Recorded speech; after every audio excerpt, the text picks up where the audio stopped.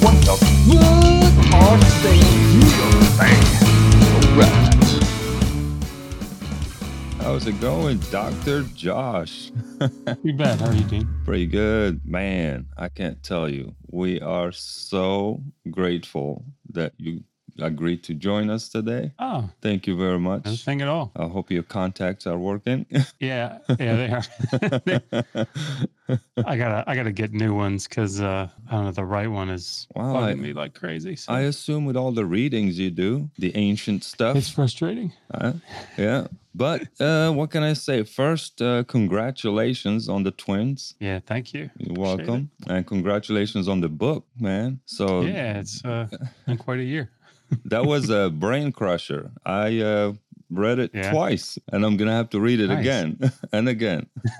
I mean, you packed the I punch. appreciate that. Yeah, it's I think it turned out okay. I think it turned out okay. No, it's phenomenal. I think it was about time that someone wrote a book like that, and you jumped in. I'm hoping that it's like volume 2 is going to cover all the Paul Kopany stuff, so like genocide and violence and So, can you tell us the genesis of the project? I mean, the title says you meant exactly what the title said. When I thought it was going to be like a general thing, but when I read it, it was like a very easy to read, but yet also very academic. And yeah, I mean, I think that sort of when we started the YouTube channel, I think that's when started noticing that Christian apologists online really taking notice of them and how they try to use the Hebrew Bible in particular in ways that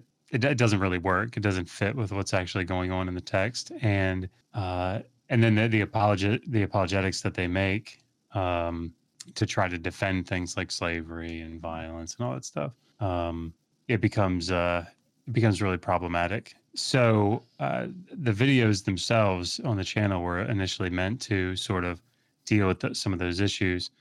But then I figured I'd done all this research into these particular topics, and given my background, I could probably bring something together that would be sort of a resourceful tool. I mean, a good resource. Sorry, I was up for about 5 hours last night with the twins. So I'm sorry if I'm a little off, I apologize. I have kids myself. I understand.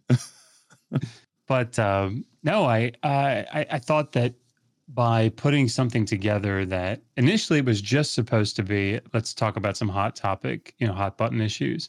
But then as I kind of wandered through it, I thought, it would be good to just have something that would give everybody, in particular atheists and skeptics, but anybody that picked it up, this broad background to the Hebrew Bible and the ancient Near East. And so that's sort of where the first half of the book came from, is wanting to make it a much more robust resource for somebody who maybe isn't necessarily looking for a strict introduction to the Hebrew Bible, because I don't think that's what it is.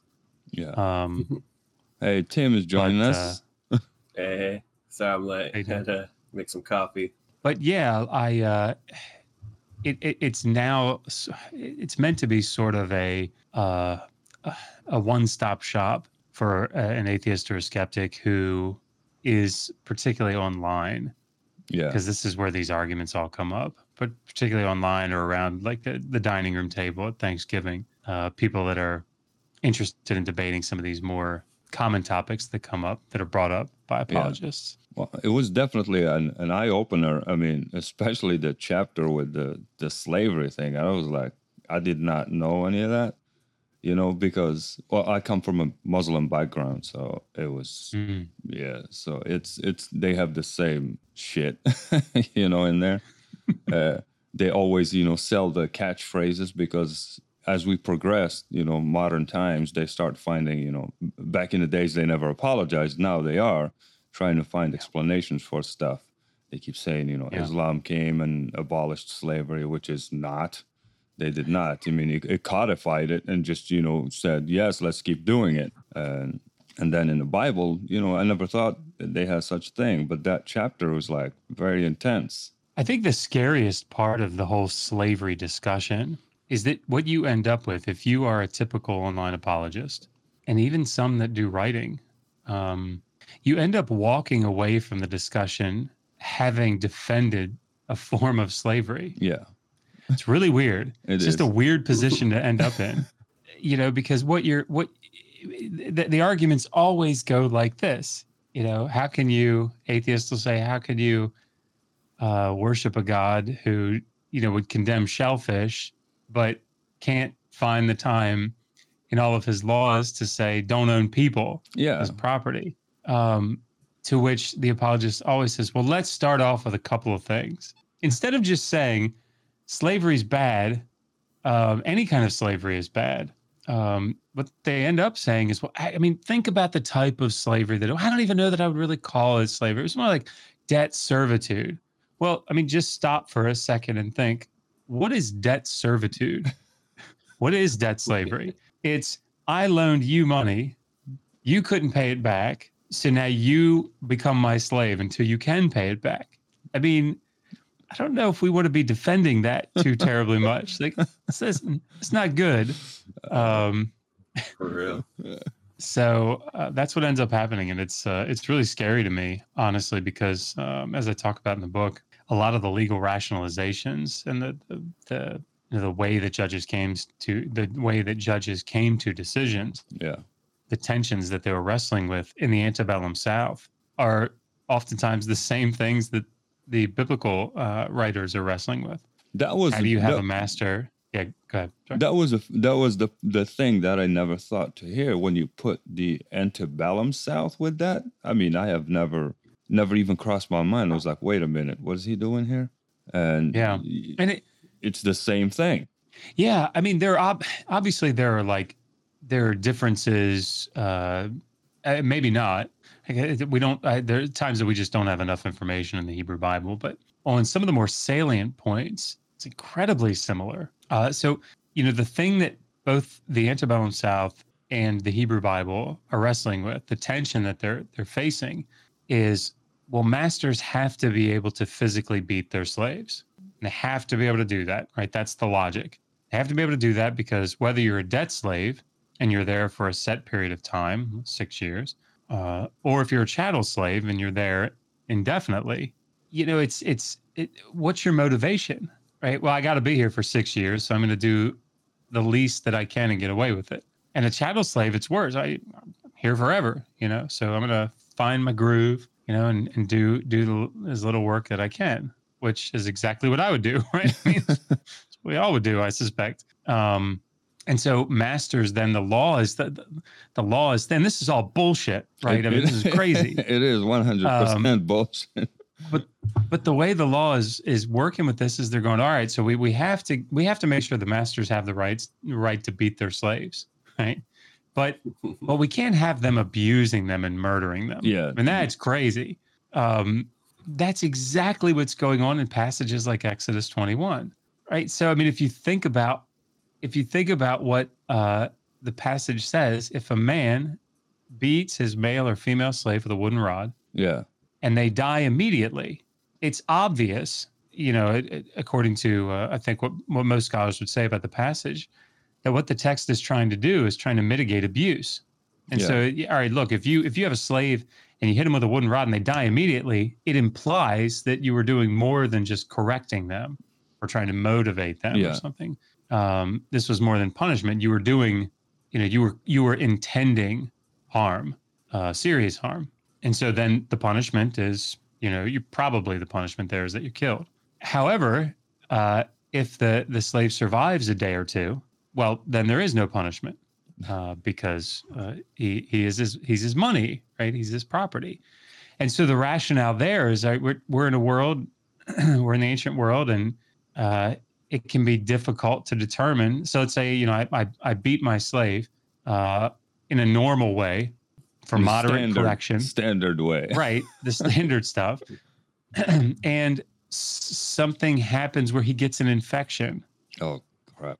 Right, or, and of course, they don't know what an infection is, but, there's something else that intervenes during those couple of days that brings about the slave's death. Well, now it's like mitigating circumstances. All right, well, I guess what we have to do is we have to assume that the master was just giving moderate correction, and that, something else intervened and brought about the slave's death. And so we can't then hold him responsible because he was just doing what Proverbs encourages him to do. That's right? true. And this is exactly what we see in the antebellum South. I mean, if you read what the judges are saying, the judges, I think the most terrifying, I mean, as horrible as it is, the corporal punishment thing, when you were detailing the stuff about, like, you go in as a slave, your master gives you a wife, you have kids, your 6 years is over, okay, you're out, but your kid's a wife stays in there. It's like, I think to me that was like more cruel and terrible that such regulation exists versus, getting beaten up, which is terrible. But this one is like even takes the cake. I think the conversation stops when you know that. That's it. We're done. Yeah. And it's interesting to hear apologists sort of try to work through that passage. I mentioned Paul Copan earlier. I don't know if you've read his book. He's got a new one out, but it is God a Moral Monster is the title of it. And he has 2 chapters dedicated to slavery in it. And he's a super nice guy. I've talked to him. But it's sort of it's a standard apologetics that you hear. And I think a lot of people are actually getting their arguments from his book. And about that passage in particular, he says, so, what is the slave faced with? Well, and I'm paraphrasing, but he could leave and go save up his shekels to find a place to live and wait for his wife and children to have their term of service, expire, and then they'd all live together. Or he could, save up more money and go buy out, the contract early, pay off the debt for his wife and his children. Or he could say, you know what, I got it pretty good here. I'm just gonna sign up for life. Well, I mean, first of all, there's this underlying assumption that the wife and the children are debt slaves. Yeah. They're not. They're chattel slaves. There is no term of service that ends with them. Yeah, they're there. So automatically, the passage doesn't make sense at all if they're debt slaves.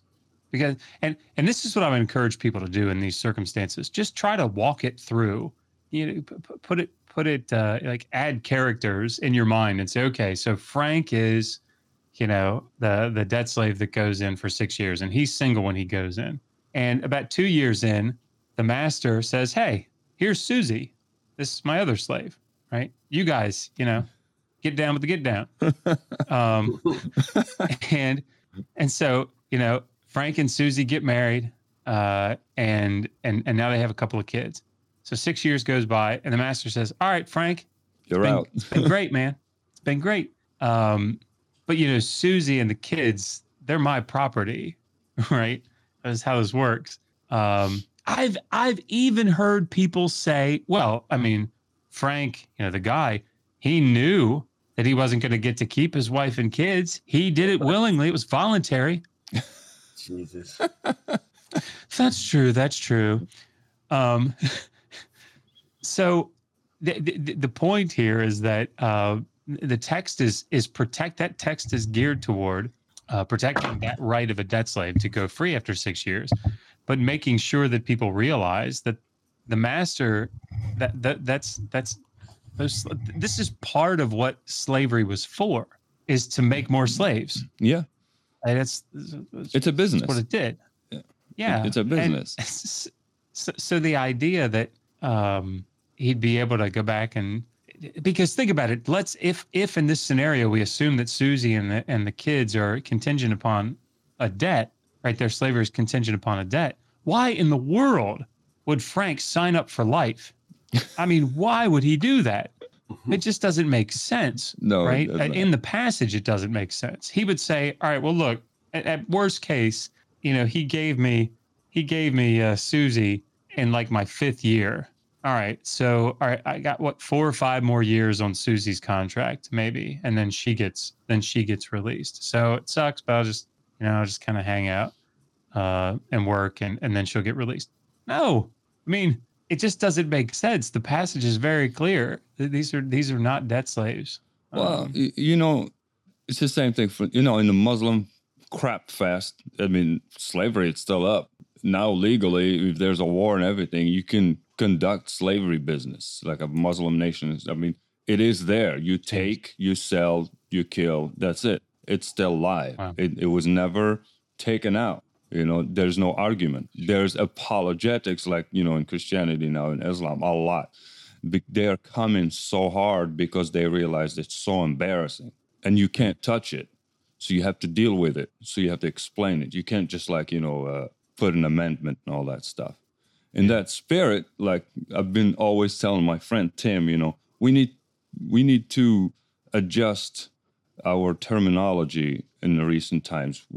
We've been always bashing on religion and talking. I think we need to be specific and say the Abrahamic religions. Because since and correct us if we're wrong, your whole Assyriology and Mesopotamian history is very important a lot today because it unlocks and answers a lot of things. Don't you agree? There's a difference between ancient religions and the way they conducted themselves versus these three oddities. Oh, yeah. So we have to, when we say religion, we say Abrahamic religions because things change. Yeah.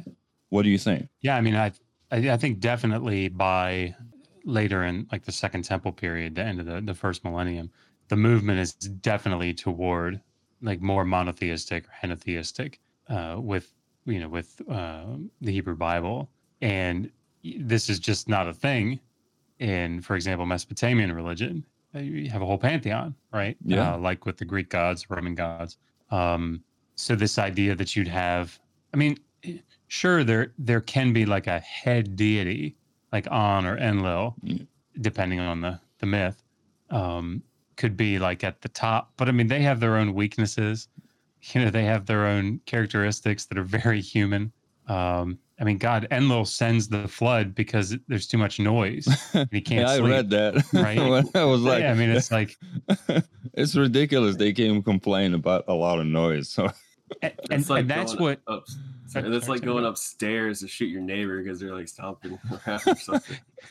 Yeah, I mean, it's really not that different. And I think what's interesting for me in a position that I'm in, having studied the Syriology and also Hebrew Bible, is that now it's very clear the influence that Mesopotamia had, not only Mesopotamian religion, mythology, but also Canaanite. I mean, you look at, if you read through like the Baal cycle or, these other Ugaritic poems and texts, I mean, you'll see very clearly that there's direct influence, there's indirect influence, there are polemics. I think Genesis 1 is a great example of a text that is a polemic against a Mesopotamian myth. So, Genesis 1, it even starts off the same way. So the very important, I mean, incredibly important text, the Enuma Elish, which is the text that talks about the ascendancy of Marduk over the other deities, starts off, Enuma Elish are the first words, so when on high, and that's that type of clause, dependent clause, is how Genesis 1 starts. When God began to create the heavens and the earth, and I think it's very clearly a polemic against it. And even more, perhaps, so is the flood story. We were just talking about the capricious nature of the Mesopotamian deities. Enlil, bringing the flood, amongst other things that he brought to decimate humanity, because they were multiplying too much and making too much noise. And the god of so I mean, Enlil is actually said, one of the other deities, Ea, actually says to him, "You've done this evil thing." I mean, so that, like, in the Mesopotamian story, Enlil's not the good guy, right?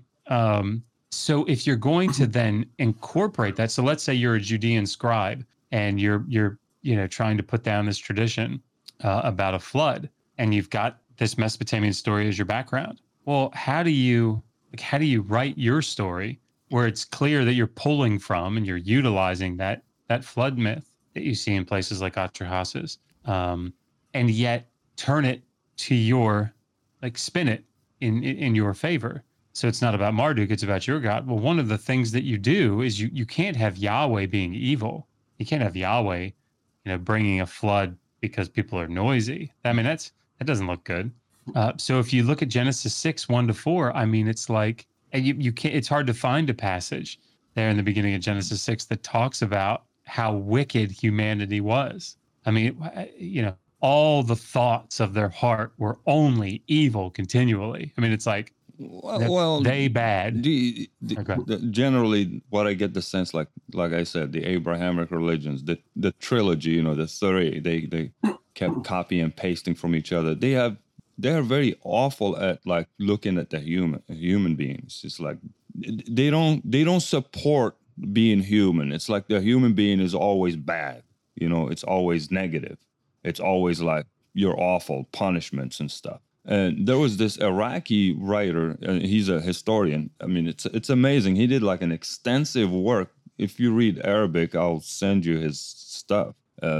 He went through trying to find the missing link, and he was hypothesizing that he has like the Sumerian king lists, how they were turned into the prophets in the Bible. Like he linked them with each one of the prophets, including Adam.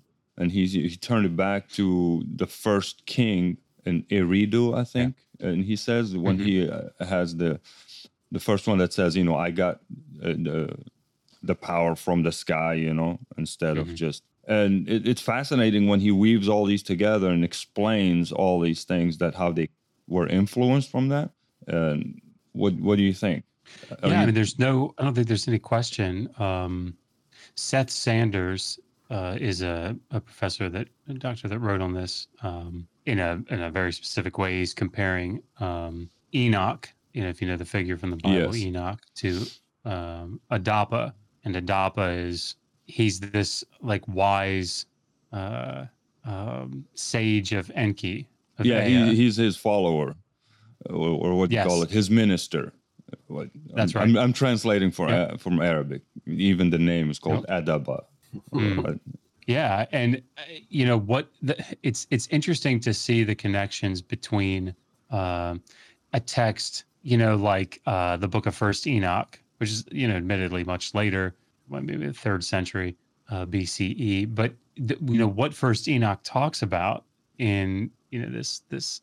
You guys probably know the story, but for other people that maybe don't, the angels. That story from Genesis 6 is developed quite a bit.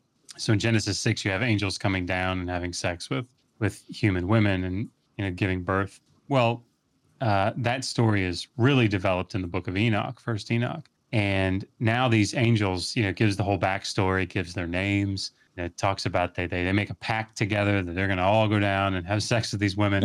And then their offspring and these giants. And, one of the things that happens is not only do they do that, that intermingling, making things impure or whatever, but they also teach humanity some of these like more divine wisdom things, these things that are only supposed to be for the gods, or the gods are supposed to give them out in a certain way. It just depends on you, I guess, the way you interpret the text. But this is what this theme, you see it throughout the ancient Near East. Right, and even in Greek sources, Prometheus, is that the one that teaches teaches brings fire? Light, brings light to the humans. So, like this trope of some intermediary bringing wisdom from the heavens to the earth. I mean, you see it in the Adapa myth. Adapa ends up going up into heaven, and he's offered this food and drink that will give him more immortality.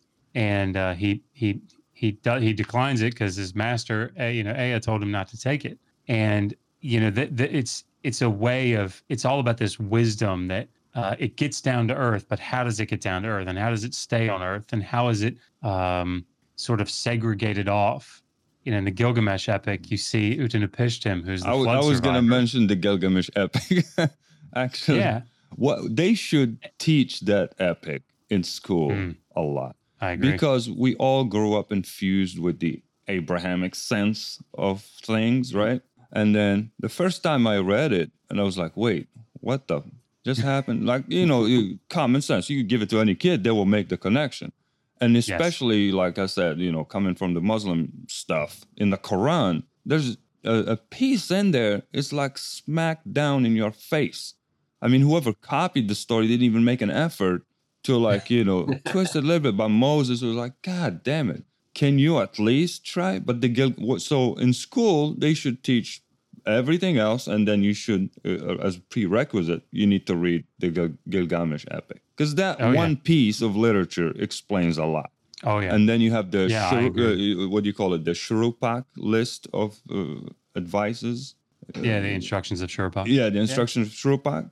That's it. Game over. Yeah, I mean, there's so many texts. And I would say the Baal cycle would be that Ugaritic text, reading that in English translation or in translation would be amazing. Yeah. Because these texts, they form cultural background. So in volume 2 of the book, I have an entire chapter that's going to be dedicated to just ancient Near Eastern background. So things like cosmology, religion, myths, law, those types of things, just to give the reader this broad background to not just the history, because we do the history in volume 1, but now sort of the rest of the story, because things like omens, medical texts, the way that they do science and how it comes through in the law collections, and then ultimately in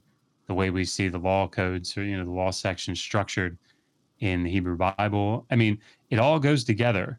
And I think having that broad background will be really useful. Oh, it does. And there's an extensive, they left extensive records of these things, like that Iraqi writer, as I was mentioning. I mean, this guy is amazing. He did these books about this stuff. He just zeroed in on ancient Egypt, like a book, 600 pages or 700. Wow. Just about how they eat. I mean, he didn't go to historical stuff. He researched, and they have the records, how they eat, what the customs are, what they do, how they get married. It's all there. And then he goes also to the Babylonians, the Ashur, Akkad, and all that stuff. And for each one, awesome. He made a book. I mean, years of work. And these people left a lot of records, Yeah. So, but in the Bible, if I'm gonna say this, and I want to see what you think for real. Give us your assumption. It's just a theory. Do you think, the people who wrote the Bible, let's go back to the first dudes who just sat down to write the Old Testaments. They were sitting there in some desert, pointless. They made no contributions. They have no identity. They just look around these big civilizations, right? You have, the Egypt one side and everybody else on the other side. So they tried to give themselves purpose. They wrote some stuff. And also you can sense that because they have so much envy and hate in their books of these big civilizations. Because we have to place these people who wrote these books somewhere. I mean, why they hate so much the other civilizations that actually made contributions? So it's probably really complicated the way that the final form of the Hebrew Bible came together. And I'm writing the chapter on the Exodus right now, and just talking about what do we know about this thing that did it happen? Is there anything like it? Is it just some memory that they're drawing from? And I think that aspect of this kernel of historical truth, historical memory, plays a pretty big role in the way these things developed, particularly in the Hebrew Bible. So there are lots of different ways I think that the material came in for the Hebrew Bible. I mean, I definitely think that we have the scribes that were putting things together at certain points had access to earlier, I don't call them historical records, but I mean, maybe for lack of a better term, records that talked about things that happened when they put these. I mean, the text goes so far as to say that at times. But those are more, the more historical sounding books, so like Kings. I think even in Samuel, Samuel is, the whoever put Samuel together, the Deuteronomist or whatever, it's putting all this stuff together, is pulling from earlier materials. I don't think David is made up out of whole cloth, is what I'm saying. So, but that for me, the bigger or the more interesting aspect of this is looking at how they utilize other mythology, other texts, other stories, other religious texts, and how they incorporate them and rework them for themselves.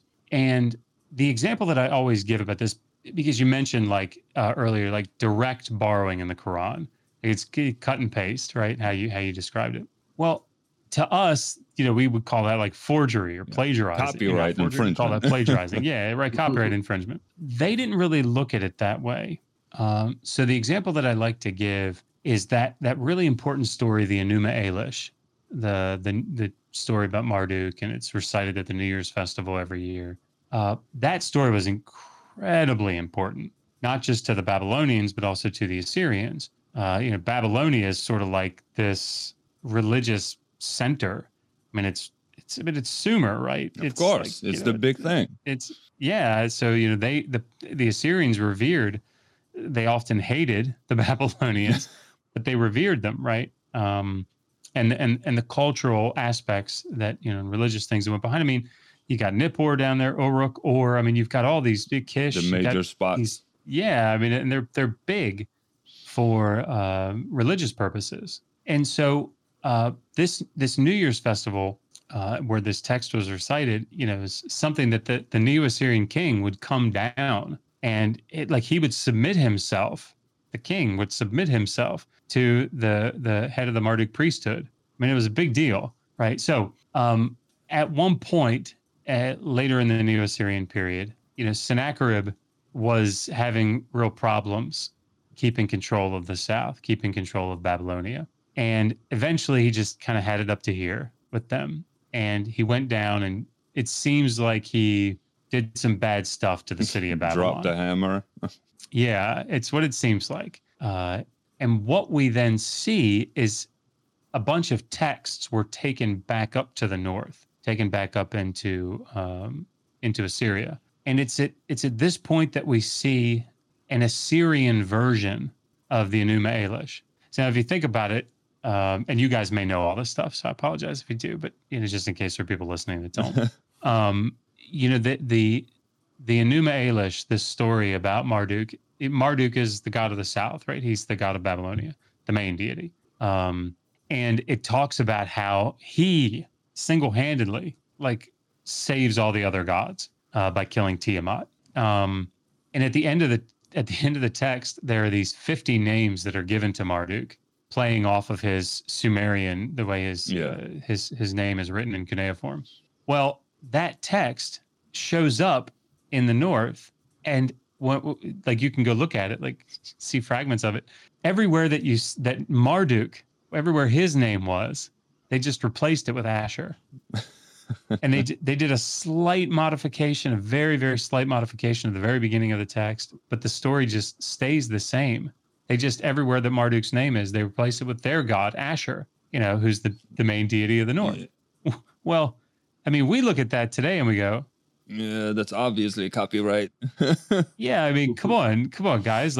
So the first question that when I was studying this, the first question that came to my mind was, well, these people knew clearly the story of the Enuma Elish. I mean, they heard it every year. So what, are they just buying into the idea that it was Asher all along? And I mean, the thing is, when you replace Marduk's name with Asher, the last section of the text just makes no sense, because all those 50 names are based off of Marduk's name. You can't base them off Asher's. It's a completely different thing. But the salient point, the thing that I think is important to draw out from that, is that it wasn't so much a question of, did it happen exactly this way? I don't think that was the issue. The issue was, your text says Marduk, and what we're going to do, it's almost like, I don't know, it would almost be like, my kids have a Nintendo Switch upstairs, right? And if one of them likes to play Mario Party and the other one likes to play Mario Odyssey. Well, when you push the little, I don't know what you can call it, the little game. The joystick? Well, I was thinking the game piece, the little square game piece. The cartridge. The cartridge, that's what it is. When you push it down and pop it out and put the new one in, everything changes, right? It's not a matter, you don't have to rework the whole console. Yeah. It's just a matter of my game is in there now. Okay, right? Yeah. That's actually a good analogy. You're not building a new Switch, you're just putting a new card. Yeah, that's right. And it didn't matter. I mean, it didn't matter that the story didn't change. There's power. They were taking ownership of it. That's pretty much it. Yeah. So just say that we own this mythology now. And it didn't even matter that did it happen this way or didn't it? The fact that Asher's name is now in the story in and of itself imbues it with power. Yeah, that's imbues this idea with power. And that's why when you come to like, what is it? Psalm, I always forget which Psalm it is, where it talks about Yahweh as the rider on the clouds. It might be Psalm 136. I can't remember. 132. I don't know. I'm probably way off. It's probably like 73 or something, but Psalms aren't things that I work with. But, it talks about how Yahweh is the rider on the clouds. That's an epithet of Baal. I mean, strictly an epithet of Baal. Wow. But that's exactly what they're doing. They're saying, not Baal, Yahweh. Yahweh is the one that does this. And that's why when you look at these stories where it's clear that Genesis 6-9 is utilizing an older Mesopotamian tradition, like there's no question. It's this consensus scholarship. That it didn't matter that they're essentially reusing the story. They're reworking it in just the right way to say, actually, Yahweh is the one that brought the flood. And look, Yahweh did it. Man, now that makes sense so much, the way he explained it. Wow. Hey, Dean. Yeah. You know what we got to do now, right? What? We got to just take the New Testament, replace God's name with just Cthulhu. Yeah, that's it. We're going to do the same thing. We've been discussing it for a while. It was like, we're going to take Cthulhu and just drop it in there. And take all three books, compile them together, and just go for it. But to say why there's so much despise for like Egypt and Babylon in those books. So I understand, people will take and borrow from each other.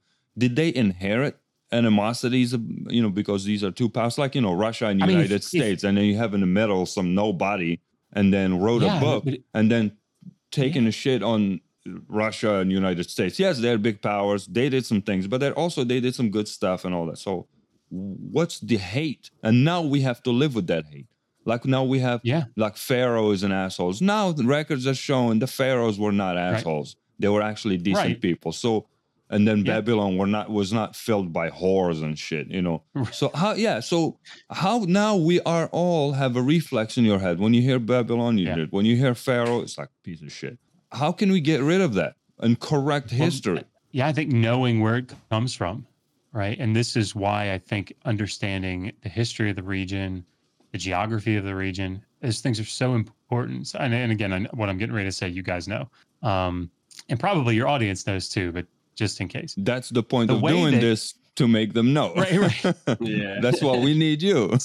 So the Southern Levant, that Palestine, where these things are taking place in Israel and Judah, it's this narrow strip of land along the Mediterranean coast. And off to the east, you've got desert, right? It's really hard to traverse the desert. Tough terrain. And so, but then you've got all of Anatolia, you've got Syria, Mesopotamia. Further off to the east, you've got Iran, the Indus Valley, all that stuff. Everything's off to the east. And then you come through this little strip of land, and then you've got Egypt, Nubia, all that stuff. So how do you get from even Greece? How do you get down to the south, and how does the south get back up to the north? It's got to go through Palestine, right? It's the route.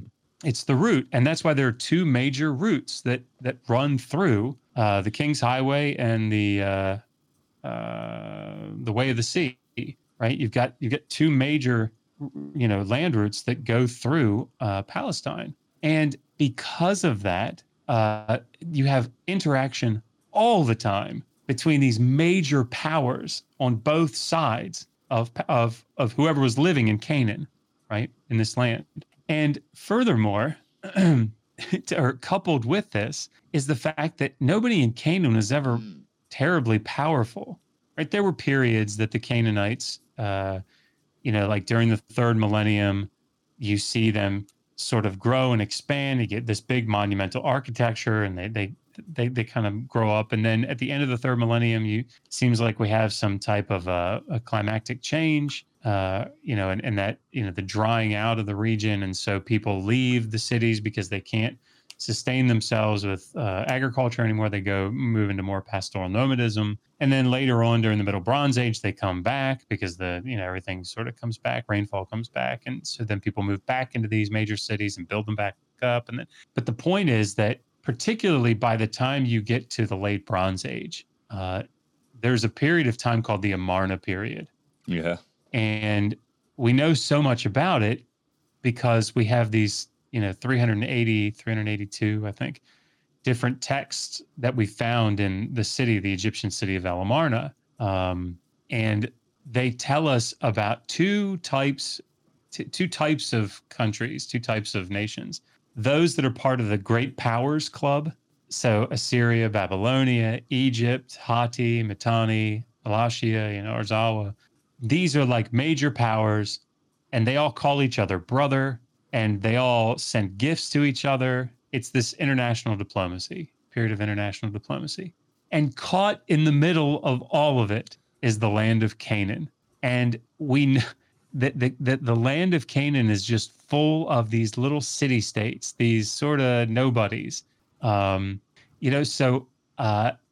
we have letters, the bulk of the letters that we have that were found in Amarna are between the Pharaoh and his vassals in Canaan. So there are all these little infighting city-states. Egypt is in control of Canaan for the late Bronze Age, down into like the 12th century. Yeah, I think they maintain control. And you can imagine the way that this is set up. Egypt has outposts, has officials. They've broken up Canaan into provinces, 2 or 3 of them, I think. I mean, it's bad news for the Canaanites, because Egypt is pulling slaves from there. Egypt is pulling tribute. They're under the dominion of Egypt. There's a little bit of interplay later with Hatti in the north, but for the most of it, you can Egypt controls Canaan. So they don't have any real power. They're seeing these major powers come through their land and work things out. And then furthermore, so getting down now to the biblical period, once right around 1177, I think is when Eric Klein dates it, there's this civilization systems collapse that takes place all throughout the Mediterranean. And that causes Egypt to lose control over Canaan, and which allows these independent nations to break off and to start to develop themselves. So now you see the Edomites, the Moabites, the Ammonites, right? The Philistines. The Philistines are part of the Sea Peoples movement that came down, and they came back up into Canaan. So now they're settling along the coast.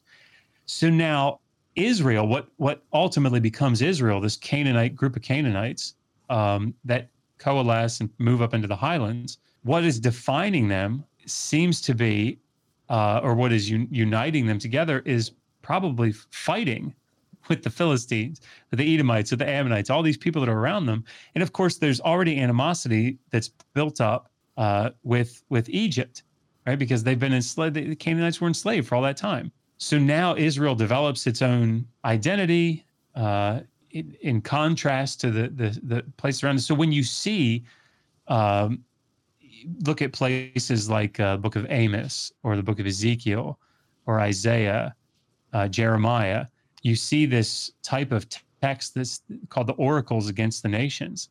And that's exactly what you see. The prophets are talking shit, essentially, about all these nations that are around them. The Edom is going to be utterly destroyed, and the Ammonites, God's always going to wipe them out. And so they were interpreting their frustrations on these texts. So they were reflecting that in the texts. yeah, I think it's the natural, it's the way that it developed. They didn't like these people. So we can And consider the Bible, so, I guess, a propaganda piece. oh my God, of course, yeah. I mean, it's every obvious. ancient, I mean, yeah. I mean, we're crapping on each other. So almost I'm gonna every. call you stuff. You're gonna call me stuff, and it goes down in a book. I mean, if you read through Neo-Assyrian royal inscriptions, I mean, you see the exact same shit, right? I mean, like, you read, and that we have lots of them, which is really cool. I mean, you can go read them from the originals. But I mean, these royal inscriptions will say things like, the New Assyrian Empire. One of the things that sort of defined them was this annual campaigning, particularly out to the west. And so the king would go and he'd do a circuit, right? He'd go campaign every year. He'd go out and campaign, get tribute, and subject these people. And when you read about that, I'd be like, that's some shit to do to people, right? So how do you justify it? Well, you read through these royal inscriptions and they're like, the god Asher, their deity, extended his benevolent arm out to the nations, that are over here to the west. And they spurned his benevolent, mercies and love and fought and rebelled against the god Asher. And so as the king, I have to go, subject the rebellious, wicked people that are out to the west because, I'm doing this for God. And it's like, yeah, I mean, it's what you see in the Bible. Like, come on, people. This is not complicated. This creating of the other. So to sort of, I'll finish that up and then I'll stop rambling. But by the time keep going, you get man. to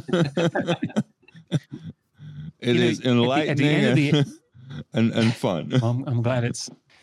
So at the end of the 8th century, of course, 722. This is when the northern tribe. This is when Samaria falls to the Assyrian Empire, Neo-Assyrian Empire, and then 150 years later, something like that, in 586, under the Neo-Babylonian Empire, this is when Jerusalem falls, right? And all these people in Jerusalem, so you've got people from the north that have trickled down, have come down into the south, right? Some of them were taken away, some of them people were brought in, but you've got people that were left in the land and it's been decimated, so they kind of make their way down into the south, into Judah. And now Nebuchadnezzar II comes along, kicks ass, takes names, and 586 destroys the temple, and now he brings all these people into captivity. And so now animosity has built with the Babylonians who've done all this stuff to them, and of course with the Assyrians, which were done to people up in the north. And so they spend 60 some years in captivity there, and then in 539 Cyrus comes along and frees them. The Persian Empire frees them, and they're allowed to go back. Well, I mean, they've spent 70 years in captivity. They've heard every year that they've been there, this Akitu festival, right? I mean, like they heard the Enuma Elish. They know all about Marduk. They know all about their mythology. They're familiar with the materials. Very familiar. So what you would expect if you're going to write a polemic against a particular, group of people's mythology, I mean, you're going to see some stuff worked out against the Babylonians. And so like the animosity existed with Egypt, probably just by tradition, but certainly, you see interactions throughout the first millennium with Egypt and Palestine. And, then you have them going into captivity. So, I mean, like that animosity, I would be surprised if I didn't see it. And it comes out in the text. I mean, the passage was at Psalm 137 that everybody quotes all the time about, blessed is he who dashes your little ones up against, their heads up against the rocks. Oh, God. This is like, it's funny to hear apologists. Yeah, I mean, it's funny to hear apologists tackle that because they're like, oh, you don't understand the context because this is just them.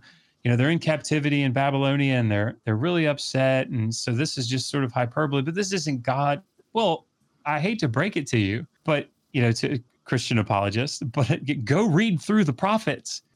Like the word of the Lord is, I'm going to kick ass and take names, right, of all of your enemies. This is just in keeping with what's coming in their minds. So like Psalm 137, it's not good. You can't just sort of, sort of brush it off and say, oh, that's just people being upset and Well, talking. it's the same tactics, just like in Islam.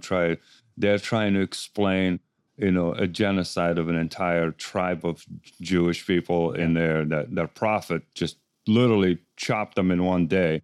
Well, God came to him and said, you got to continue and do all this stuff. The reality is he just came back from a fight and he got his teeth kicked in. He's broke. He has soldiers he needs to pay. And there's, a bunch of Jewish people there just chilling, working. Okay, they have money. They have some lands. We need cash. And that's the pattern for the last, I don't know, the last 8 years of his life or something. That was the pattern. It's like the guy was like going to war every month. You gotta. So it's the same tactics. You can't justify these things. So in summation, as I guess, much as they try. Yeah, we can't. Yeah, sorry. So we have to agree now that these books, or this book, the Bible, we can't trust a book that is propaganda / emotionally infused with hate and shit because people were having things against each other. I can't trust a document that. Yeah, I mean, Can I? I guess it depends on what you mean by trust. Like there are different things that you can pull. So let's take it away from the Bible or the Quran or anything that people might be sensitive about. Let's just take it back to we're trying to help them get over the sensitivity. Right. Well, I think hopefully this will do it. So like the Babylonian Chronicles, right? Make it something really propagandistic. These royal inscriptions that we see. You can look at Sargon's 8th campaign, this really long text that talks about Sargon fighting Urartu up to the north. Well, I mean, he says some crazy ass shit in there, right? Like he single-handedly ran ahead of his armies and took a bronze axe and cut through the mountain himself, and it's like, okay, did that happen? Probably not, right? But did they fight Urartu? Yeah. I mean, we know they did. So there's a difference between what I see as many Christian apologists is sort of swallowing the pill whole and saying, okay, well, if it said that the sun stood still for a goddamn day, well, it must have stood still for a day. And if Jonah was swallowed by a big fish, well, then he was swallowed by a big fish. And we have to find articles that show how people can be swallowed by fish. And it's like, miss me with that shit. There's another way that you can do this. And the other way is to recognize the propaganda, to recognize, when it is that they're saying something that you can say is historically reliable. A perfect example, David. Joel Baden wrote a book. He's up at Yale and a Hebrew Bible scholar, brilliant guy. And he wrote a book on David. And David has his own apologetics. He has his own political spin in the book, like in the writings there in the Deuteronomistic history. So if I were to say to you, hey, there's like if you went up to a police officer on the street and you said, hey, there's a guy that sent 3 men to this store owner who's got this big bay window, this like big, beautiful storefront, glass storefront, or glass window out front. I can't think of what it's called now. And the 3 guys walked inside and said, that is a beautiful window. Be a shame for anything to happen to it. Tell you what we're going to do. If you pay us $10,000, we will make sure that nobody breaks that window. Or even better, hey, you need to pay us $10,000 because for the past month, we've been making sure that nobody breaks your window. Right? Well, I mean, the cop, who's the bad guy and who's the good guy? Right? And those. Well, I mean, obviously, the mobster people that are coming in and threatening the shop owner, we're going to bust up your window if you don't pay us 10 grand. Well, he's the bad guy.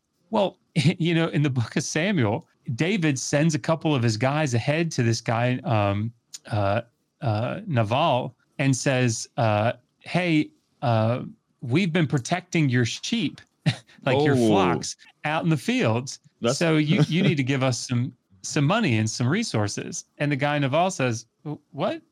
No. Well, then all of David's henchmen come, including David. And lo and behold, Nabal ends up dead, and David has possession of his wife and all his stuff. Wow. Well, I mean, that's mobster shit. But if you read through the book of Samuel, my God, David is a hero. And that Nabal guy, man, he is awful. In fact, his own wife goes out to David and apologizes for how stingy he was for not taking care of David's men. I mean, it's like, this is hilarious because the same tactics. Muhammad goes to Medina. He's fighting with his own people and family. He goes randomly to these people living, minding their own business, says, okay, you need to sign this piece of paper to help me out and do stuff. And, those Jewish tribe of Christians just say, look, man, we don't want to get into trouble. We're always the first one to get punched. You have a problem with your family. Well, no, now they are traitors because, the other tribe came to fight him. Now you betrayed me and you deserve punishment. So let's take your stuff. And guess what? Because he has a gang of thugs with him and he has a bunch of people coming in, he needs rooms for them to stay and stuff. So it's the same thing. Yeah. I mean, how can we trust these people who are using the same tactics for centuries? Right. So in the same vein, that's a really good example, a good comparison. So in the same vein, we could say, all right, yeah, I mean, David did this, right? We could say that David had this gang of Apiru and he went around and did this sort of militant shit, right? And extorted people. So from a historical standpoint, we can say he probably did that. But that doesn't mean that we say that we now follow David or the messages that he gave, like his advice or something that we see in the text. Do we follow that? No.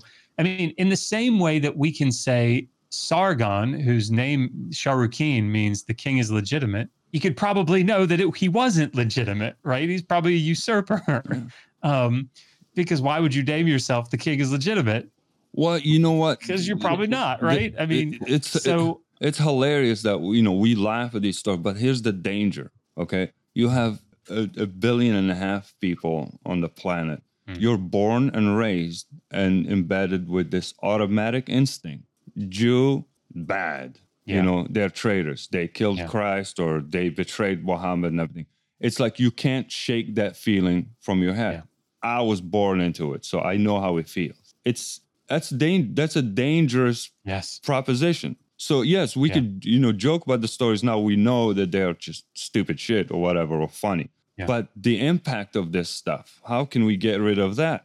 That's what I was saying. Exposing your work, Assyriology, and all. I think the key and the answer for this stuff is in that. The Sumerians, the Babylonians, all that area is key. Like it's more relevant and important today than ever.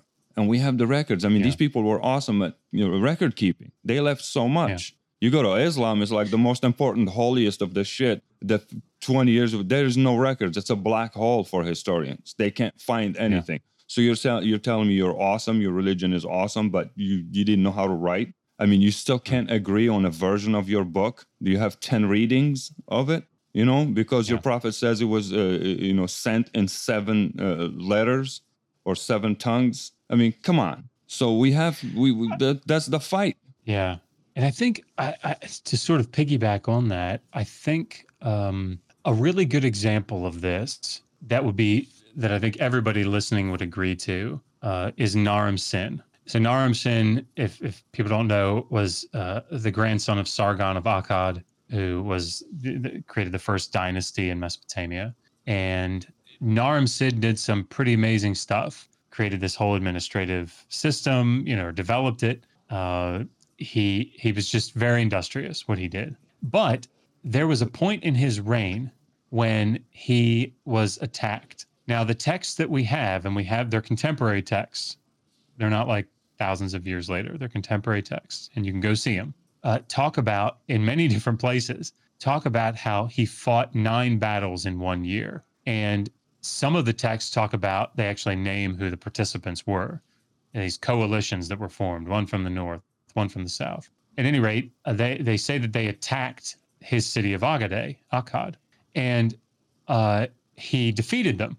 And because of this great defeat that he was able to perform, the people of the city of Agaday were so excited and so grateful that they requested of all the gods that they make Naram Sin divine.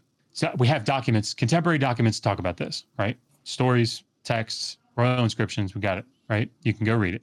Well, then we start seeing in the administrative tablets, like in the cuneiform tablets, that are not propagandistic. They're like, 2 sheep and 1 goat. Yeah, record given to the keeping, temple basic by, stuff. Yeah.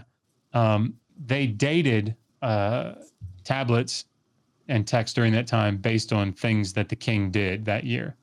Well, Naram Sin's name starts showing up with the divine determinative. It starts showing up with the symbol of the star before his name, which means he's a god. It starts showing up like that.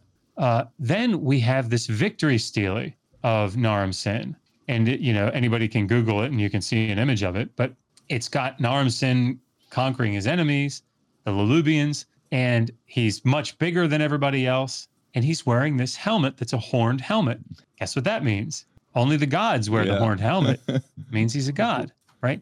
Then we have later literary texts that talk about, that start to vilify Naram Sin, right? Well, because why would they single out Naram Sin to vilify? It's weird. So what's the most reasonable assumption, given all this data? We have contemporary textual data that talks about he was made a god. We know why they say he was made a god. We have administrative text that starts showing him as being called a god. We have this stele that has him depicted as a god, and the text on the stele says he's a god. What's the most reasonable conclusion? Well, I mean, nobody's going to answer that and say, well, that he was actually made a god. Nobody's going to say that, right? We all know what the most reasonable conclusion is. He's the king, and he wanted to make himself divine. Well, right. pick that up and put it over on something like the divinity of Jesus, right? We have so much more contemporary information and evidence of Naram Sin being made divine than we do about Jesus being made divine, right? But people are willing to go with it, right? Minimal facts, right? The minimal facts. Well, what are the minimal facts? Well, what's the most reasonable conclusion? Well, is it that Naram Sin was made a god? No. And is it that Jesus was actually a god? It's not my field. I'm not a New Testament scholar, but I mean, no, it's obvious. I don't think so. So just because documents say things and multiple lines of evidence point to things in the textual record doesn't mean that they're true. You have to be able, as a historian, you've got to be able to sort of work through that and go, okay, why might they say that? And what can we glean from it? It's sort of the whole rake in the good stuff and shovel out the bad. Like, you've got to be able to do that with these ancient texts. And well, I think that's the way. We're old enough now as a species. We know how we do stuff. It's obvious. It's like Rome. Did that. Everybody did that. Your Napoleon did the same thing. Everybody. We know the tactics. So, and then also the floodgates of all these records now are pumping through the internet everywhere. It's available. You don't have to be a scholar anymore to look at this stuff. As a matter of fact, that's how I came across your channel many years ago, like when you guys, the first 2 lessons you put for how to learn Sumerian. Since I was a kid, I was always fascinated by Sumerians. I loved the Sumerians since I was a kid, but I never thought I'll reach anywhere, And one day I was like, you know what? I was trying to learn stuff, but it's always good to read the thing in its own language. I was like, let me try and see, maybe there's a book how to learn Sumerian. Bam, the first 2 lessons popped, and I dove right in. I was like, wait a minute, awesome. This guy's doing this? So I took the lessons, man. I was like, listening to the first channel, I was like waiting for the next one and the next one. Yeah. And, I'm going back now because the first time I went, because I was so fascinated, it was like that someone actually did this. And now I'm going back and I'm like zero in. I'm going to take 1 lesson and just live with it for a month or something. I need to but that's how I came across. You have a copy of the book? No, it's actually, that's the next thing I'm getting. I didn't know you have a book, Yeah. I was like, oh, wait, because I was using the videos over and over. And then I realized you have the book. This is so much nicer. So we cover all this. We cover a little bit more material in the book. But the nice thing about it is Megan took some time and drew out Yes. hand copies Yeah. of stuff. Yeah. Oh, that's And nice. like she really did it. And the thing is, by the time you get to the end of the book, you can read that. It's brilliant. Yeah. No, the videos awesome. help, But- man. I was at work during lunch, I go and, and sit there and I'm like repeating, writing, trying to write this stuff. But it was, it was fascinating. I can read. Yeah. If you can, if you feel comfortable sending me a mailing address privately, we'll send you a copy of the book for free. Oh, I was actually going to ask you if I could get your, what do you call it, P.O. box or something. I have a book for you. Oh, okay. I have something for you. I think you're going to enjoy a lot. Awesome. Yeah. Well, I think Dr. Josh, thank you very much. I know you have something coming up at 9:15 or 10:15, you said? Oh, I'm glad you said that. Yeah. Yeah. You see, I'm keeping track of your stuff. Thank you. I knew you have a lecture or something going on, so we don't want to keep you up. Go ahead. Real quick. Tim is a Jehovah Witness, by the way. Yeah, I grew up with all that. I know you say you do the whole New Testament, but do you maybe offhand real quick know what the real big difference between the New Testament and Old is? Like what kind of correlation, like what was the main difference? Because I grew up more with the New Testament being involved with Jehovah's Witnesses. The difference between the Old and New Testaments. Or I would say the big name. Yeah, so it's testament means covenant, so it's like the old covenant and the new covenant. Oh, that's what that. I guess the way that I would describe it is I think the New Testament writers are trying to work out the messiahship. This is very rough, but I think they're trying to work out how could Jesus have been the Messiah and we still had him die, right? We still have these things transpired. How does this fit? How does this make sense? So like definitely Paul, like there's no question. I think that Paul is doing that. Like how do you have a Messiah that dies? How does that work? So they're utilizing the Hebrew Bible as in a way that like you can have something like Hosea 11, out of Egypt I have called my son, and you apply that to Jesus who fled to Egypt as a child and then came back up. Like that's not what Hosea 11:1's about. Come on. Right. In Isaiah 53, that's not what Isaiah 53 is about, the suffering servant. It's completely different. But they're able to take those and sort of like a near and far referent, like, so out of Egypt I've called my son. Yeah, that had something to do with Hosea and his time. But, God is using that to actually inform what was happening here in the first century CE.